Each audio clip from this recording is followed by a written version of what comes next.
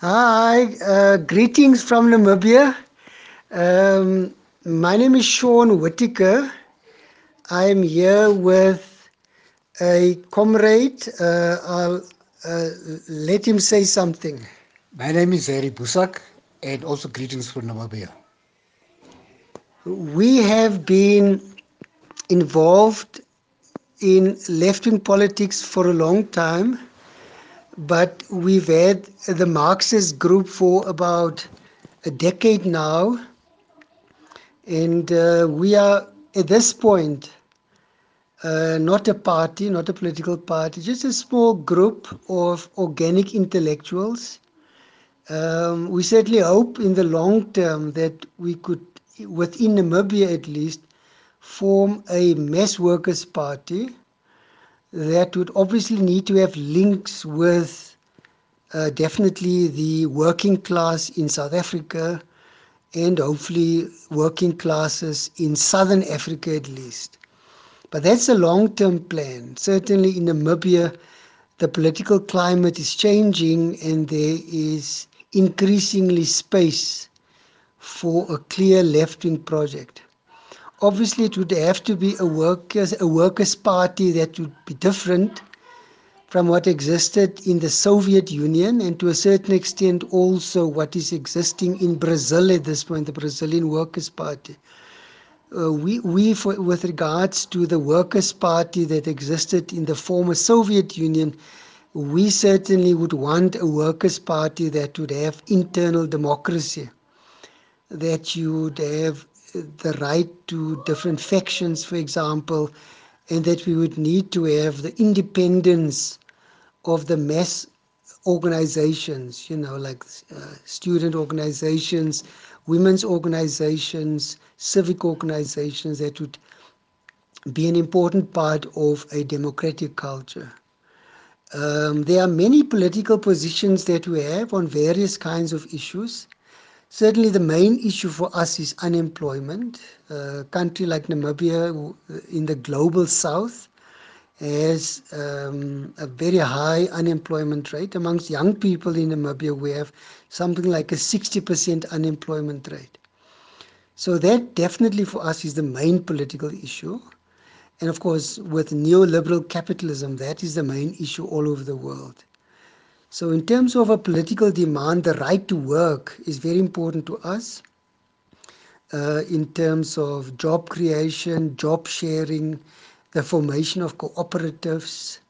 One would have to find ways of addressing unemployment. Second issue, of course, is housing. With the commodification of housing, housing has become unaffordable. It's a massive crisis all over the world. In Namibia, certainly, we have half of the population living in shacks. So it would have to be an important political demand for the left wing as well. If you remember, in the Soviet Union, housing was only 6% of people's income, which was certainly one of the successes of the Soviet Union. In Namibia, of course, due to colonialism, the land question is crucial. We would need to have, the nationalization, especially of fertile land. In an arid country like Namibia, we have very little fertile land, and that fertile land would have to be used for food production to make food sovereignty, food sovereignty possible. Obviously, small-scale farming using agroecological methods. And of course, I mean, the farming sector certainly should not be nationalized. It should be run by small-scale farmers in the service of food production for the nation. The ecological crisis, absolutely a massive issue. All once again, in an arid country like Namibia, we are certainly fully opposed to the use of fossil fuels. We ideally should, have solar power. Um, we need in a hot country like Namibia very energy efficient cooling devices We are certainly also worried about rising sea levels. The city of Walfish Bay is a low-lying city and would be one of the first cities, that would be in trouble in terms of rising sea levels. And certainly for us, it is so important to build sea walls to protect the city, for example. So there are many important demands that the left should be raising all over the world. Um, Namibia, as you know, emerged from colonialism about 30 years ago. But of course, we are still dealing with the terrible legacy of more than 100 years of colonialism. And certainly neo-colonialism has not really made any real development for working people possible. There's been certainly no transfer of wealth. The people who colonized the country still have all the wealth. And of course, the neoliberal approach of the SWAPO government has only worsened issues. As you know, neoliberal policies like privatization, public sector cuts, deregulation of the financial sector, those are, of course, policies that are implemented in the US and all over, and it's been a total disaster for working people. So it's very important for the left wing to struggle against these austerity measures and to raise that issue. I think that's one of the defining issues of the left wing today, is to come out strongly against austerity measures. Um, yeah, I don't know if comrade, but okay. So the other issue in terms of SWAPO, we've had 32 years of the SWAPO government. It's been a disaster for the Namibian people. We've had massive corruption. We've had worsening unemployment. We've had worsening homelessness. So it's been a real disaster. This SWAPO government came into power with, they agreed to neoliberal policies when they negotiated with imperialism. And of course, things have only fallen apart due to that. So um, at this stage, of course, this government is totally discredited because of the corruption. There was massive corruption, especially in the fishing industry. And the people have really had enough of this government, and we certainly are hopeful that when we have elections in 2 years, that we would have a new government or government of national unity. The issue of the war crimes committed by SWAPO in exile must also still be addressed at some point. Some of the other issues you raised, China. Look, for us, the Chinese people are not our enemies. China is not for us a colonial power compared to what these Western countries have done in the global South. Yes, of course, we are not in support of the Chinese Communist Party, the Stalinist Party. Um, we are, cognizant of the Tiananmen Square massacre that took place. It was really the Chinese youth rising up against neoliberal policies in China. That's really what the Tiananmen massacre was all about. For us, it's even here in Namibia, the ruling elite speak about, this socialism with Chinese characteristics, but of course, socialism cannot be built in one country only. It's very much about Chinese nationalist sentiment. So we don't believe that you have socialism in China, but of course, it's also not classical capitalism. It's some transitional economic situation between capitalism and socialism. But if you look at it objectively, around 70% of industry in China is private capital. So it's certainly not socialist in that sense. And of course, the system is undemocratic and therefore inefficient.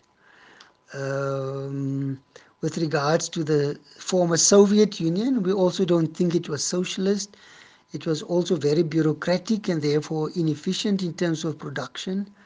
Invested too much in heavy industries, saw the overproduction of producer goods. Um, But in the end, of course, if you don't have a democratic system, it's difficult to incentivize the working class. It's difficult to motivate people to be productive. And today, of course, you can see that Russia is an economic disaster for the population. It's really a capitalist system that is disintegrating.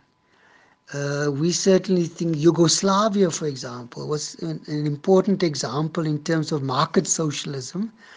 Our view is that we agree with the Polish economist Oskar Langer that yes, you need to nationalize big business. You need to put it under the democratic ownership and management of the working class.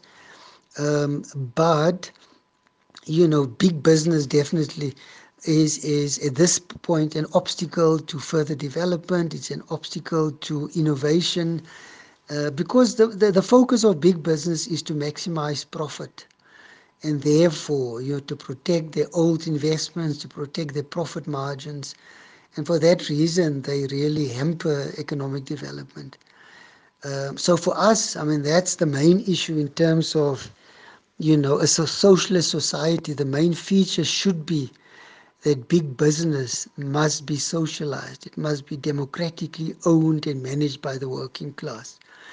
At the same time, of course, we believe that small industry and farming should continue to function in the private enterprise sector. That it would be a big mistake. And of course, the Soviet Union is a good example of this. It would be a big mistake to nationalize micro, small, and medium enterprises and, of course, farming. I think we need to be able to distinguish between big business and, of course, those areas. And certainly the historical lesson shows that very definitely. Um, okay, so and certainly in terms of Yugoslavia, I think they were very effective in terms of setting up cooperatives and for the working class to have that kind of autonomy. And that's a crucial issue, certainly, to have these cooperatives that focus on the production of basic goods. With regards to Cuba, well, I can tell you that in Namibia, we have a very positive view of the Cuban people. Certainly the battle at Quito Cuernaval was decisive in terms of, us becoming independent from apartheid South Africa, and eventually also, of course, contributed to the end of apartheid in South Africa itself. So we certainly admire the Cuban people for their courage at the Battle of Quito Cuernaval. If they were not present, we might have still today lived in a colonial society. We also think that Cuba is a very important example of the socialist project. We, in particular, think that we can learn so much from their urban farming and their focus on food production. With regards to Palestine, of course, we grew up in an apartheid society, and we certainly think that Israel is an apartheid and a terrorist state, and that the Palestinian people certainly deserve to have the right to self-determination, but it must be within a unitary and a socialist Palestinian state. Um, so these are just some of our thoughts. We could certainly debate some of the other issues, the difference between socialism and communism, for example. For us, socialism is about, the nationalization of the production systems. Communism, of course, goes much further in terms of the equality of consumption and perhaps even in terms of the kinds of professions that people would be engaged in. But that certainly is much, much more long-term, historically speaking. So for us at this stage, we see ourselves as socialists, and that is the main focus, the nationalization of production. So, okay, so let us know what you think about some of these initial thoughts. We thought that we would, just share with you some of our thinking around these issues as a way to perhaps set the framework for further questions when we Zoom. Me and Comrade Harry, of course, will be available for the Zoom section, and we could set it up.